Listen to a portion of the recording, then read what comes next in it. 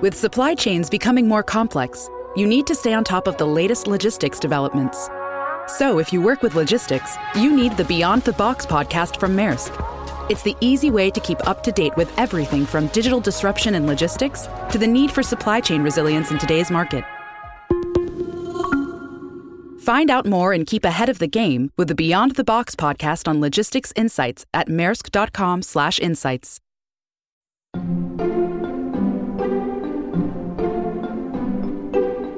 If you're dealing with a very famous person, one of the problems you encounter is that the reason the person is worthy of being profiled is not necessarily because they are good at talking about what they do. And that's where the writer comes in. It's my job to make my story good.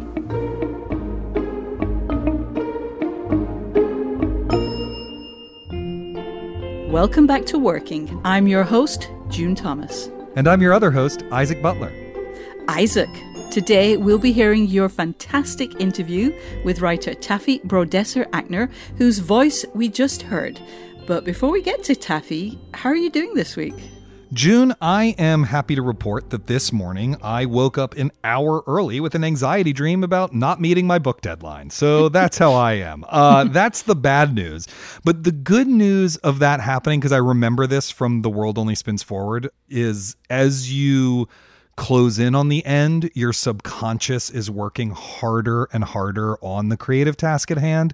So I take that as just a sign that, like, you know, the 9/10 of the brain that Douglas Adams said were filled with rooms of penguins are, instead of being filled with penguins, filled with observations and ideas for the book about the method. That's what I'm hoping that dream actually entails. I'm just trying to look on the bright side today. You spoke today with one of the most amazing profile writers in America.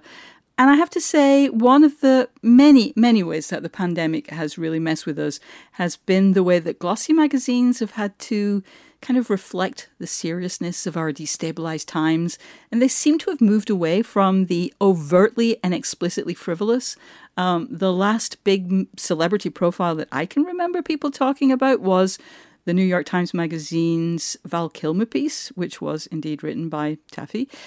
Since those profiles are often pegged to movie releases or TV premieres, that kind of makes sense. Still, I miss them. Do you? Are you a profile fan? I can be. I absolutely. And you're right. The profile now has often been, well, I spoke via phone or Zoom with this famous person about how they are never leaving their apartment and whether they still love their spouse or not because they have a new movie that's instead going to Netflix when it was supposed to go in theaters. That's like the celebrity profile now. But I think the celebrity profile is a completely legitimate subgenre of nonfiction. And like any other one of those subgenres can have results that are good or bad and results that are entertaining or boring or like anything else. I have written two celebrity profiles myself. One was of Nathan Lane and one was of Venus Williams. And I'm fairly proud of them. But there's a way in which, because profiles are an accessible and popular piece of writing, that we're immediately suspicious of them. And they get underestimated in a way that I think gives really great writers of them a drive to reinvent them. And Taffy Brodesser-Akner is absolutely one of the people who has done that over the course of her career. I did not do that in my two pieces, but she definitely has. And that's why I was really excited to speak with her. So I have read several of her pieces and love them, but there is more, I'm sure, to know. Tell me about this week's guest. Yes, absolutely. So Taffy Brodesser-Akner is a journalist and novelist and now screenwriter. She's probably best known for these incredible celebrity profiles she's written, first at GQ and now for the New York Times Magazine. Her most famous one is her profile of Gwyneth Paltrow, which I hope we'll have a link to somewhere. And, you know, if you want to take a break and just read that first, it's incredible, but please come back because we need those ad dollars. But her other subjects have included Tom Hanks, Bradley Cooper, and I think her most recent one was this profile of Val Kilmer, which we actually talk about in the episode itself.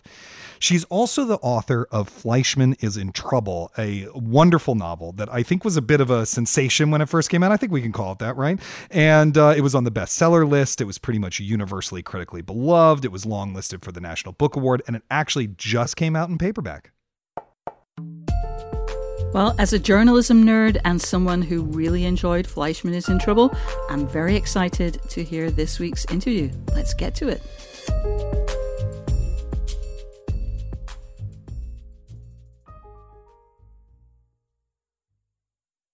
This episode of Working is brought to you by Progressive Insurance. Hey listeners, whether you love listening to in-depth interviews and discussions of craft and the creative process or whatever the heck it is all the other podcasts you listen to do, you call the shots with what's in your podcast queue, right? And guess what? Now you can call the shots on your auto insurance too. Enter the Name Your Price tool from Progressive. The Name Your Price tool puts you in charge of your auto insurance by working just the way it sounds. You tell Progressive how much you want to pay for car insurance, then they'll show you a variety of coverages that fit within your budget, giving you options. Now that's something you'll want to press play on. It's easy to start a quote, and you'll be able to choose the best option for you fast. It's just one of the many ways you can save with Progressive Insurance. Quote today at Progressive.com to try the Name Your Price tool for yourself and join the over 28 million drivers who trust Progressive. Progressive Casualty Insurance Company and Affiliates. Price and coverage match limited by state law. When someone asks you, what do you do? What do you say? I just say I'm a writer. And a lot of crazy things happen after that. People assume that I'm like, I journal, or that they always think I'm trying to write something. But I guess maybe when I say I'm a writer, I'm not specific enough, but that's what I am, aren't I? Yes. Yeah. I mean, I think so. But, you know, to get more specific, obviously you're a staff writer at the New York Times. You're a novelist. Your first novel, Fleischman is in Trouble, is newly available in paperback. And you'll soon, or are you currently writing for television, right? Because it's being adapted for a TV series. I am in the middle of it. I'm in the middle of my television show adaptation of Fleischman is in Trouble. Amazing. So do you think of that as all one process, as all one kind of artistic practice, or is it, you know, lots of little versions of this thing we call writing? No, I think it's all the same. I think it feels exactly like times in my career, especially when I was a freelancer, when I was writing 5 different stories at a time. Although the screenwriting part, which I have not yet proven successful at, so I say this with humility, feels comical in terms of its requirements, that like the outsized amount of money you make for this document that has so few words on it, and that you didn't have to like clear with anyone or fact check or face people with or worry that you were getting things wrong. And there are no paragraphs. Paragraphs are the hard part. Right, but isn't screenwriting actually the thing you studied? It is the thing I studied, and I left school and I didn't have immediate success at it. I had like tepid interest, and I figured like I always wanted to be someone who didn't waste time and who read the tea leaves. So I was like, oh, I must be bad at this, as opposed to everything else, which is, oh, I'm not immediately great at this. But I left immediately and I got a job at a soap opera magazine, and I just fell into journalism, and I stayed in journalism, and I was good at it, meaning I gave it enough time and had enough mentorship to be good at it. Whereas I didn't really have that in film school. I had dark ideas, but people kept telling me to write romantic comedies.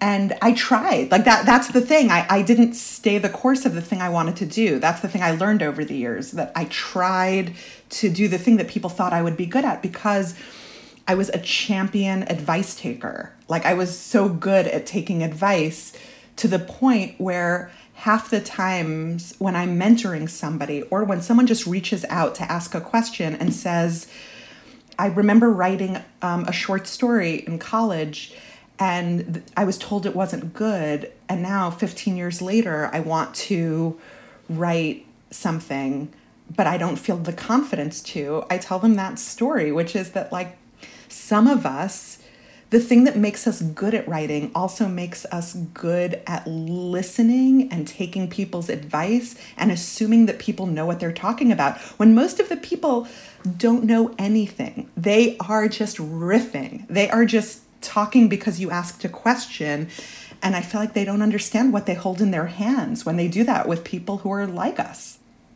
Like there was something about me that was a perfectionist in that I just wanted to be immediately perfect. I did not yet know that a person's value is withstanding criticism and absorbing it and metabolizing it into something better than what you started with. And now I think that's like being a prodigy, not the thing we call being a prodigy. It's interesting because I do think that probably many of our listeners first encountered your writing in the form of the profiles that you write. Your most recent one is of Val Kilmer, but of course you've written about Tom Hanks and Melissa McCarthy, Gwyneth Paltrow, Robert Pattinson, so many others. And you know, it's interesting to talk to you about the process of writing this because the process of how you write it is so foregrounded in the writing itself. Right. In many of the profiles. Like, what questions do you have now? Yeah. So can we'll just read some selected excerpts where you explain your process. No. Good. That sounds like a great use of time. I am, though, interested about the development of that kind of meta-narrative as a technique. Right. Within the writing of them themselves. Like, how did you happen upon that and how have you refined that device over the years?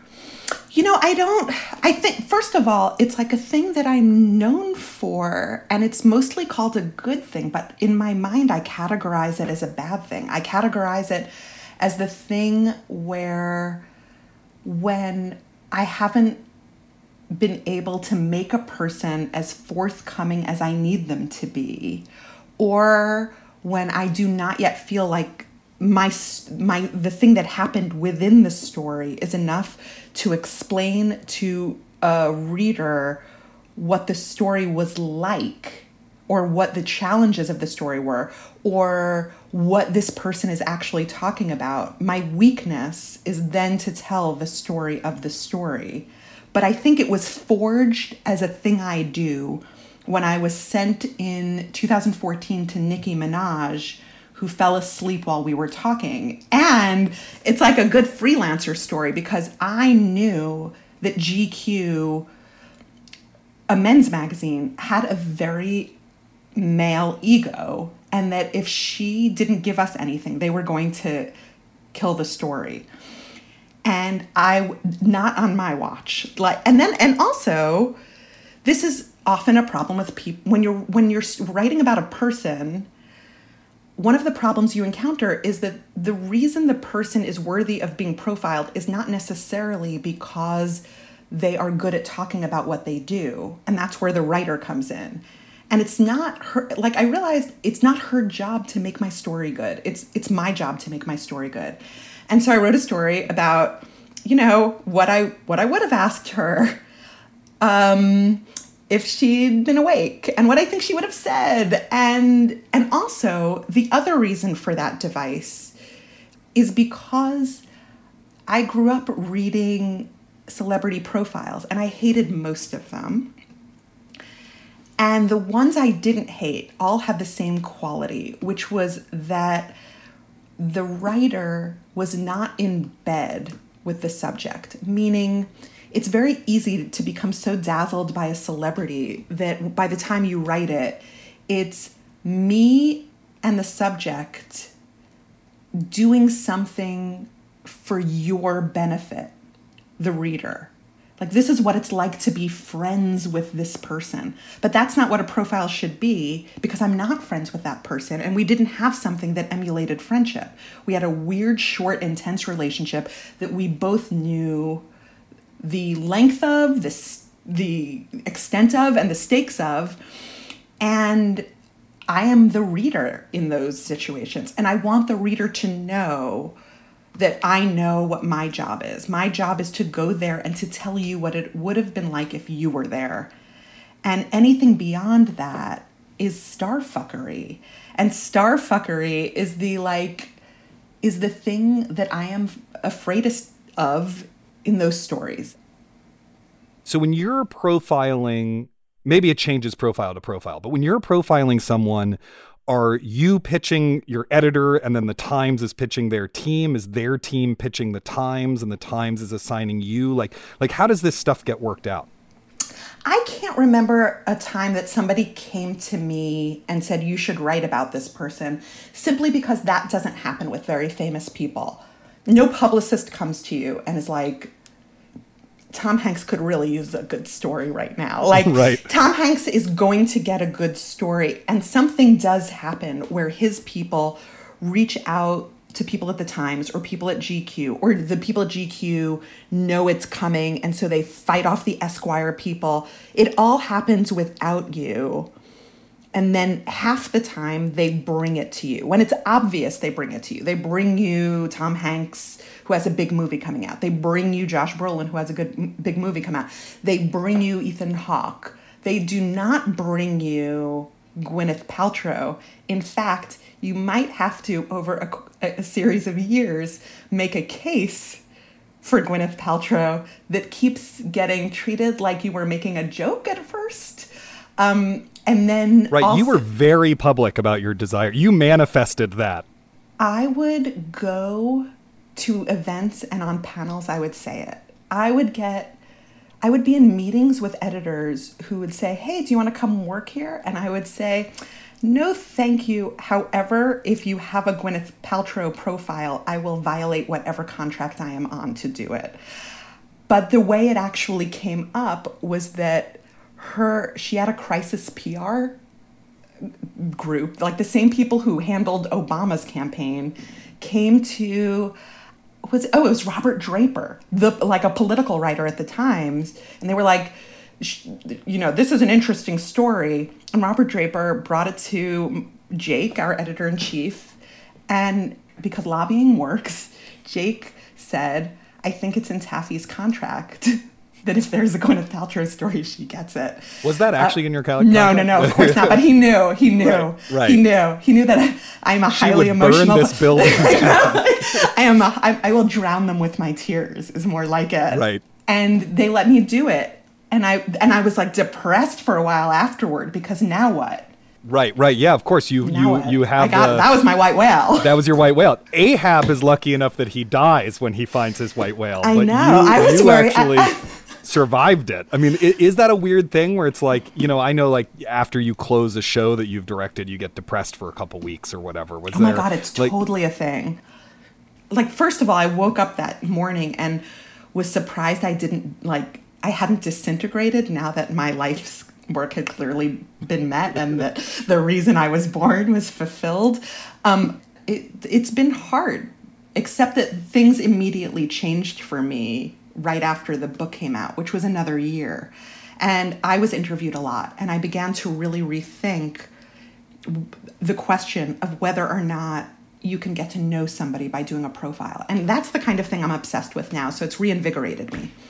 So how do you prepare for interviews? Do you craft the questions in advance? Do you just have like a list of things you want to talk about? Like, what is the prep process like before you even meet with the person? I read everything. I watch everything. And if you're dealing with a very famous person, a great thing is that they already have so much press. So the thing that you know going in is how the press has treated them. And here is my overwhelming essential theory of profiles. The way a person is thought of versus the way they believe they actually are, it creates trauma in them. And if you could figure out the sentence of like, what is the thing that is thought of me versus who actually am I and what is my behavior in the world, you see a lot of like, someone is called bad or not smart, and then you see them do Shakespeare. Like, that's a good story. Or like, for example, Ethan Hawke, who is known to take himself so seriously, to talk to him about how that has defined his career and to actually show him how it's defined his career, to have to ignore the idea that you were like a pretty boy that everyone counted out. If you're traumatized enough, it creates the next chapter of your career, which is trying to prove to yourself that the thing that people saw in you is not really who you are. It's really crazy. And so in a way, is it like, you set up that profile as kind of like the inflection point of that? Right. Because it's about that subject. Interesting. Right. A great celebrity profile is always, you think this about a person, but actually this. We'll be back with more of Isaac Butler's conversation with Taffy Brodesser-Akner in a moment.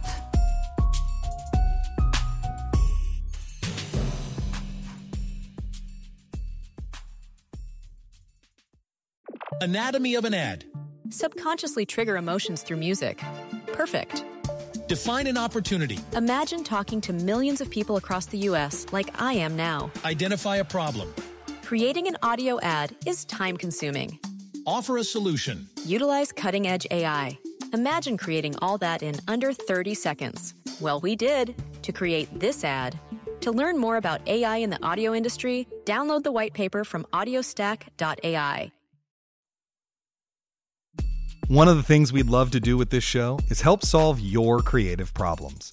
Whether it's a specific challenge about your work or a big question about inspiration and discipline, send them to us at working@slate.com. If and when we can, we'll put those questions to our esteemed guests.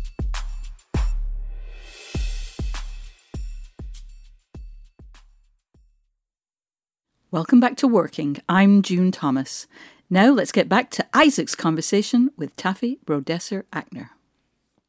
So as you've gotten more prominent, as you've made a name for yourself as a profile writer, do your subjects kind of know in advance that that's what's going to happen in the profiles? There's sort of an extra layer of like, you have been reading my work, but I have been reading yours. Is there that sort of extra level of, we know what this dance is to the whole thing? Or No, but there are very few people who ever said to me that they knew who I was or what I had written. And that only changed so far after the publication of the book. Oh, interesting. Tom Hanks wanted to talk a little bit about my book. But that's a really good way of using up time in an interview. Right. Yeah. So I'm always aware of that. But nobody, I think they don't read celebrity profiles. Right. Right. Like, I think that they have so much contempt for the form, and they have been treated so badly. And also, even when it goes well, even if they like my profile, nobody ever feels like a story about them has been told to completion. Right. So what are you supposed? Yes, we all believe we're more complicated. We are. And also, I only have a few thousand words. And also, I'm obsessed with storytelling. So there are parts of it where I sometimes worry I become too simplistic in the name of like a good 3-act structure to the thing. Right. And structure, I know, is something that you care a lot about. And it's all I care about. So I do want to talk about this because, at the end of spending time interviewing I've written a couple of celebrity profiles, right? I haven't written that many of them. I've written 2. But, when you're following a story about something, you always end up with this just enormous mountain of material. And then you have to both whittle it down and shape it. And so, I was thinking about the way that you structure your pieces. And in particular, I was looking at the Val Kilmer one. And, there's this great thing you do where you mention that his 2 great loves are Mark Twain and Mary Baker Eddy. And you say it in like the 10th paragraph. No, and then 32 paragraphs 32 paragraphs later, we learned that Mark Twain hated Mary Baker Eddy. And in fact, he wrote a whole book debunking her as a human being and a religious figure. Right. And, a lot of profiles, you just put in a parenthetical. Right. Mark Twain actually hated Mary Baker Eddy. Boom. Right. And instead, you delay it and you make it this kind of revelation, not only about those figures, but about Kilmer himself. When I think of those things, I think of how can I reward a reader for staying with this material, and how can I make sure that if I did the parenthetical after the statement, I wouldn't have allowed anybody to sit with the person for very long, because it's not really getting to know them if you say to them, like, "Hi, Isaac, what color are your eyes?" Most of the time, they're green. Actually, they're gray. Like it is more interesting if I could figure out why you think that they are most of the time green and turn that into part of the story. Again, when with these people, you are taking every single bit of every minute you have with them and every good sentence they gave you, and you're trying to make it meaningful, because most people are afraid to be candid and most people are afraid to talk. Right, and structure is one of the ways to create meaning. Structure is the way to tell a story of a person. Information is not as important as structure in the story of a person, because when you get to how famous they are, why wouldn't you have just gone to the Wikipedia page? Why wouldn't you have just gone to the Us Weekly pickup of my story that said, "I'm so sad that I'm ugly. I'm so sad that I'm whatever it is," like the money quote, which is something I always hate including because I think it distorts stories. And I think it becomes the loudest thing people can hear. And I don't want that. I want you to have to sit and read the whole story if you're going to do it. Yeah. I mean, that's fascinating because I think that is a good way of connecting to Fleischman is in Trouble, which is very carefully structured and is also trying to do that same sort of empathetic project in some ways of the profile of moving beyond information to get us into as much of the totality of a person as you can. And I'm curious, I feel like this isn't a spoiler because the book's been out for a while and it's right there in the table of contents, right? You know, there's a couple that's divorced, and you sort of hold off on the wife, Rachel's point of view as long as humanly possible. Right. Until the third part, which is, you know, quite a bit of a ways into the book. Third part of 3, I should say. And so I'm interested, like, was that always going to be what it was? Were we always going to wait a long time to get to Rachel, or was figuring that out one of the kind of epiphanies of writing the book? In the first version of it, you never found out where she was, and you never saw her, and it was left to you to realize how hard you needed to know where she was, which would give you infinite options in your head, and for you to see how many empathetic points of adventure you could have invented in your head. And it didn't work. Like, it's not a workbook. It's a novel. So actually, I had to figure out a way to get the same result without doing something that drastic. I had to figure out how to make it so that you were spending a significant portion of time wondering where she was.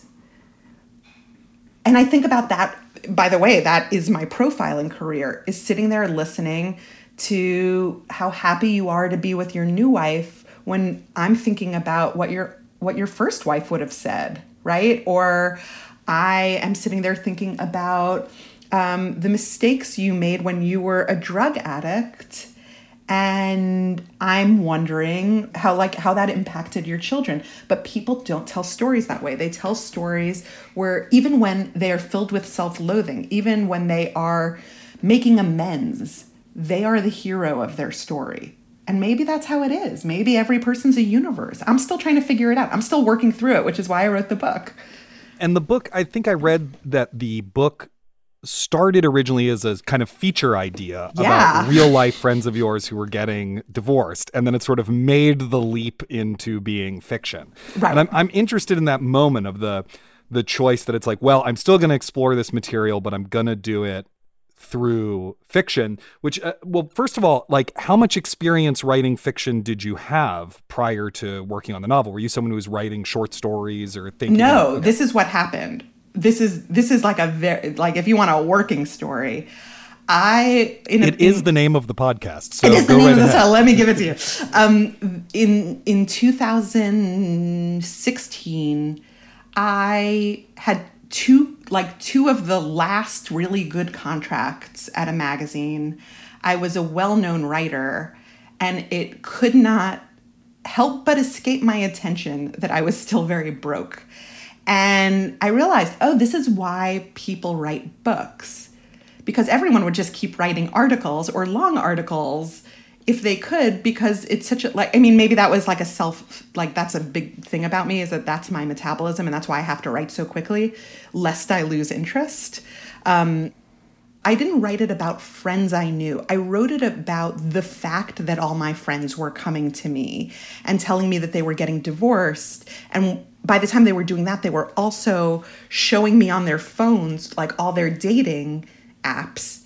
And I remember that one of them showed them to me, and I was like, what? And I left him, and I called my GQ editor, and I said, and I tried to explain what I was thinking. And he said, you don't always sound like an out-of-touch middle-aged woman who lives in the suburbs, but you do right now, because most of the GQ audience knows about apps, and they won't even understand what you're talking about. And I thought, okay, that's brutal, but fair. And I thought about writing it for the Times, but the Times would put so many constraints on it. And then I remembered that I was broke and was thinking about writing a nonfiction book so that because I guess that's why people did that. Or that's why I would do it, because I needed something that would like start making for me passive income, because this was not working. I gave myself 6 months. I sat down that day, like I got off the phone with my editor and I sat down at a Panda quotidian and I wrote the first 10 pages right there, and which are largely intact in the book. And I gave myself 6 months and I said, if you can do this, you don't have to write a nonfiction book. And that's what was hanging over my head. The fact that my children were young and that I already wrote so much nonfiction, and the cost of nonfiction is leaving your children a lot. It is trying to figure out how to pay for the reporting. You know this. I'm such a sucker. I should have written a novel. I'm telling you, here's my tip, write a novel. So when I wrote Fleischman, the reason it felt manageable to me was because it felt like a profile I was writing. It was a long story about a man that in the end was really about me. So I was which you say in the book about using the profiles of men to smuggle in your own concerns. And it's both what the novel is doing and, of course, what some of your profiles are doing as well. You can speak most confidently as a writer when you know the subject best. So if Ethan Hawke, for example, and I sit down for 2 hours, twice, and he tells me about a lot of things, and one of the things I have questions about is whether or not he's obsessed with being taken seriously. And I'm doing that profile in 2018. What else is going on in my life? In 2018, that summer, I'm picking a cover for my book. And the cover that they're sending me keeps looking like a young adult cover. And I'm thinking, oh my God, once again in my life, I'm not being taken seriously. And I have to once again contend with the questions, why am I not being taken seriously? Is it my dumb first name? Is it like where I live? Is it because I'm irrelevant after 40? Is it my dimples? Like literally Josh Brolin said to me after he read his story, do you pretend to be dumber than you are? And that haunts me. Wow. He thought that was my play. He was like, this is a very good story. Did you? And I guess I just come off that way, right? Like the world is telling you who you are. He thought you like rope-a-doped him. He thought you were just sort of like, oh, here I am fainting. I can't even keep a thought in my head. I'm named after a candy. Like, I don't even know what happened. but I was thinking about that. And I guess when I wrote about Ethan Hawke, one of the many things about Ethan Hawke is that we know that he has not been taken seriously in his life. That's the thing I heard the loudest.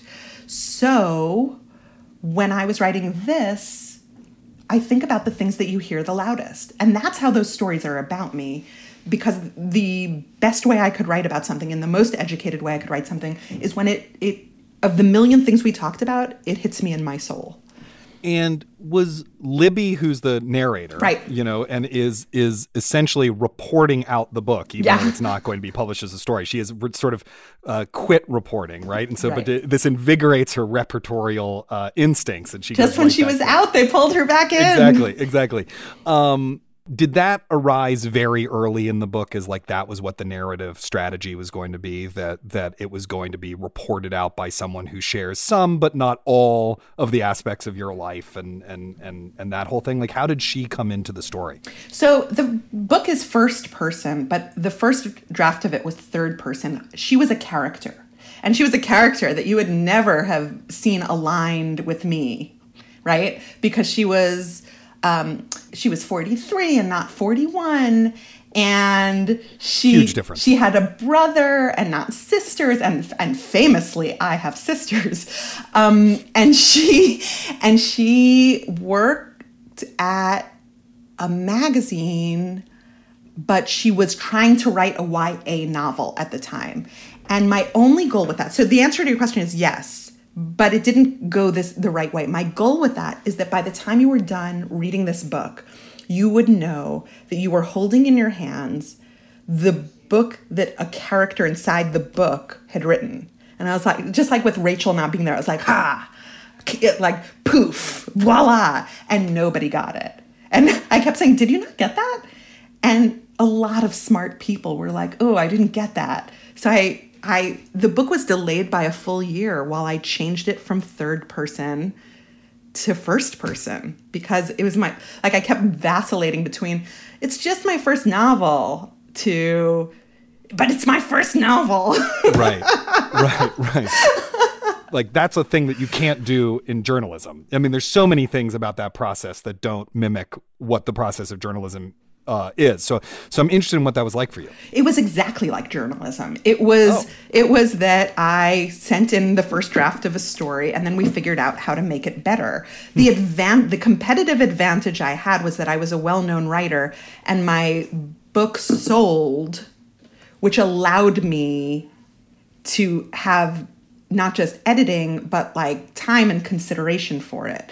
But this is what happens.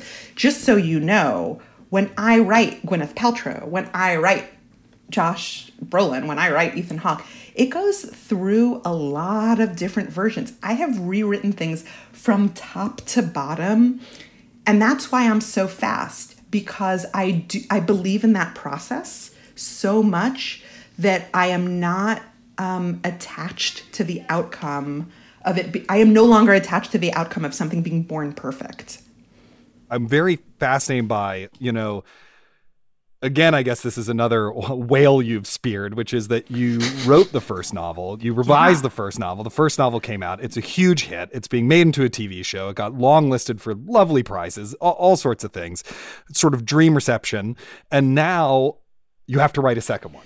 You are in the midst of writing a second one. And I'm interested in, how has the process for this book changed for you? Like, how has... is there a Libby-like character in this one as well? Is it aesthetically different? Is the process different? What's it been like to kind of reinvent things as you go forward?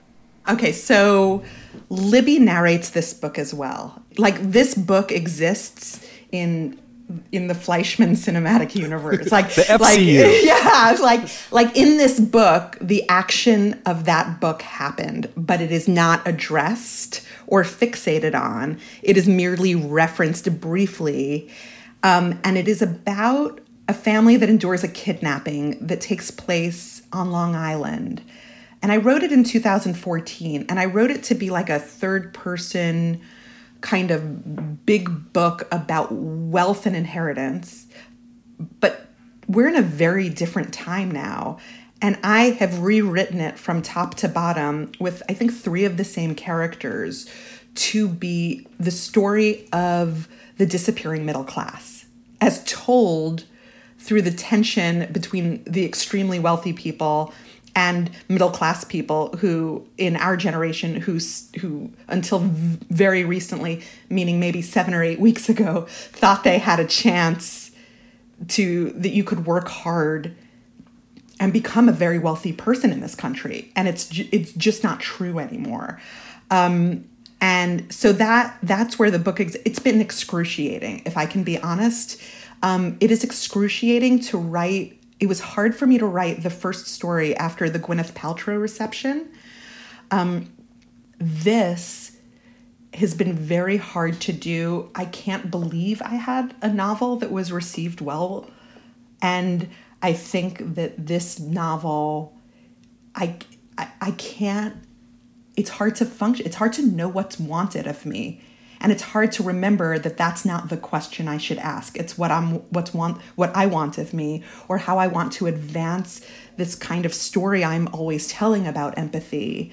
And it's been really hard. And I remember that something that somebody said to me on the day that Fleischman, I was on my book tour when Fleischman made the bestseller list. And someone said to me, well, it's really easy to write a good first novel, and it's really hard to write a good second novel. I think about that, and I'm like, oh, right. If like the trajectory of something is that it should always get better. And if that's your only standard, how do you know if you're doing it until it comes out? That's the thing that's always scary about every profile, about every book I hope I write, about every, the network really loved my pilot. Will they love the second episode? Or will they be like, oh, I remember liking the pilot so much better. Like, I don't know. And I hope I don't sound like an asshole saying these things, but they are the things I am searching through right now and the things I want to talk about. Well, Taffy, thank you so much for joining us and talking to us about your process. Hi, Zach. This was great. Thank you for asking and giving me a break.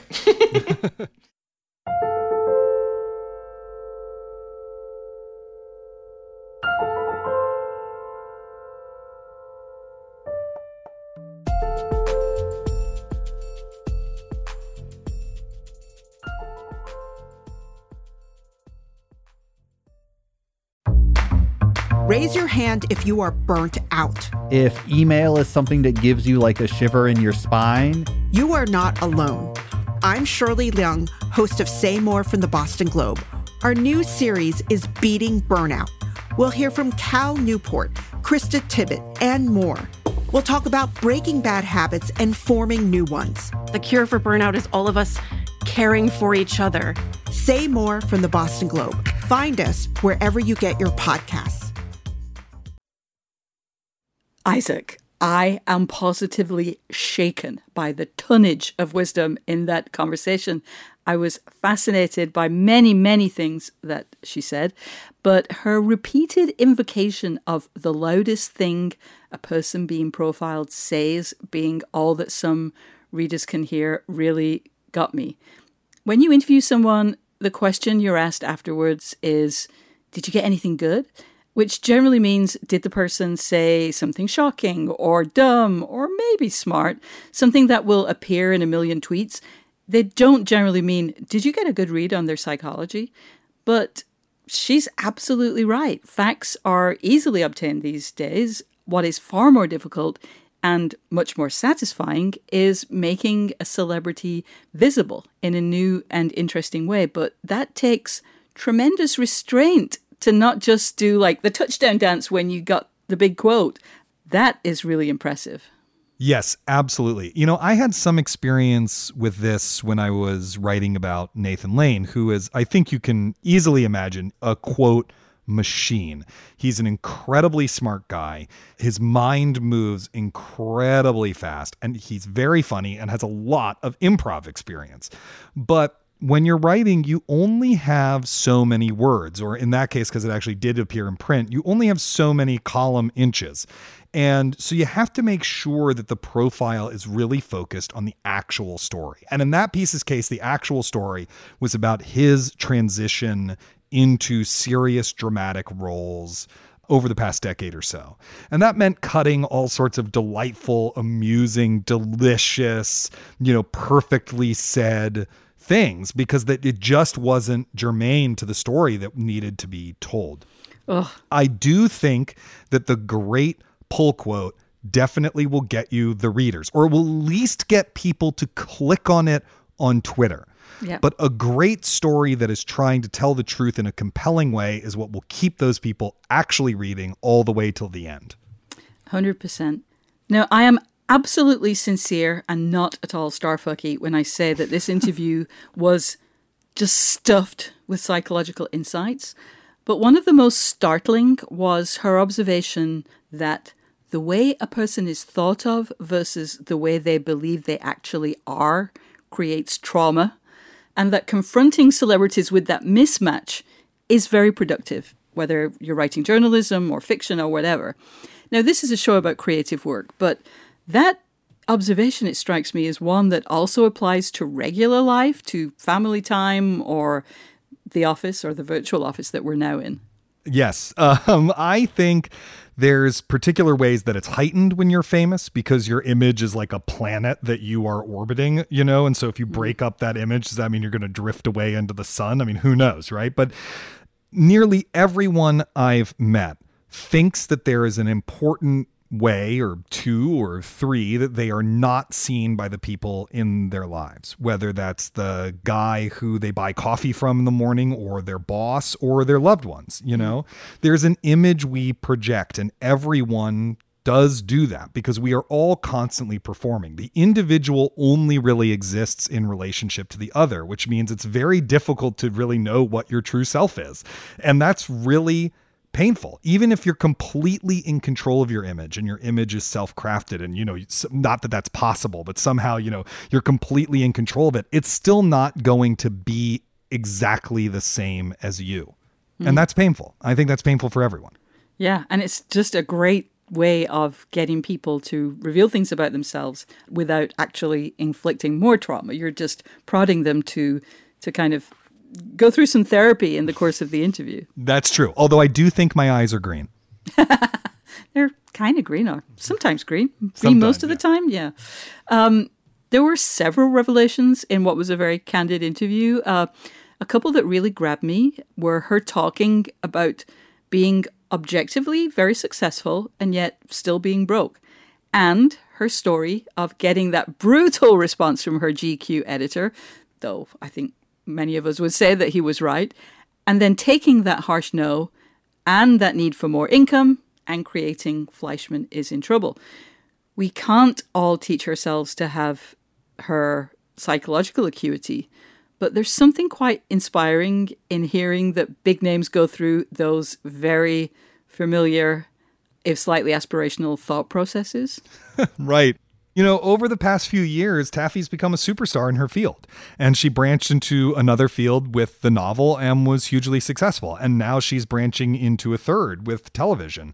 But in none of those fields does she have complete artistic autonomy, because complete artistic autonomy does not exist. There is no one who has that. There are always material considerations. There's always the relationship with the audience. There's always gatekeepers. There are always collaborators. There are just always limits.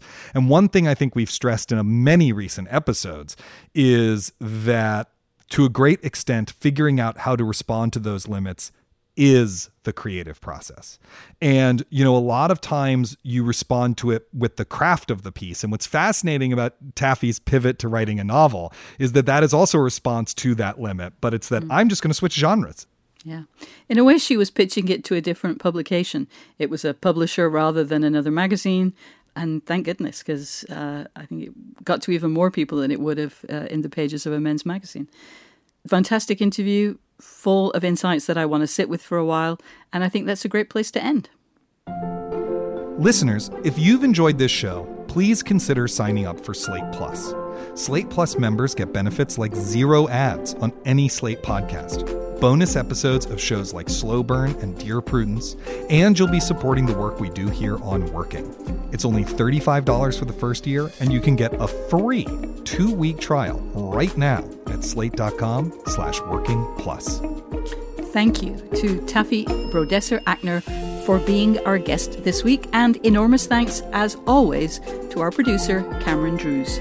We'll be back next week for a conversation between June Thomas and 3 creators and cast members of the HBO show Los Spookies: Julio Torres, Ana Fabrega, and Fred Armisen. Until then, get back to work.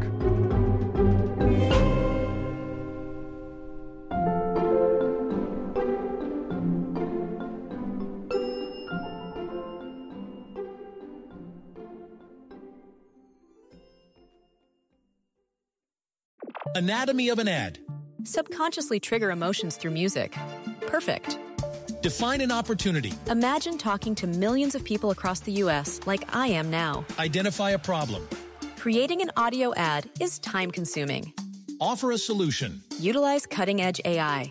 Imagine creating all that in under 30 seconds. Well, we did to create this ad. To learn more about AI in the audio industry, download the white paper from audiostack.ai.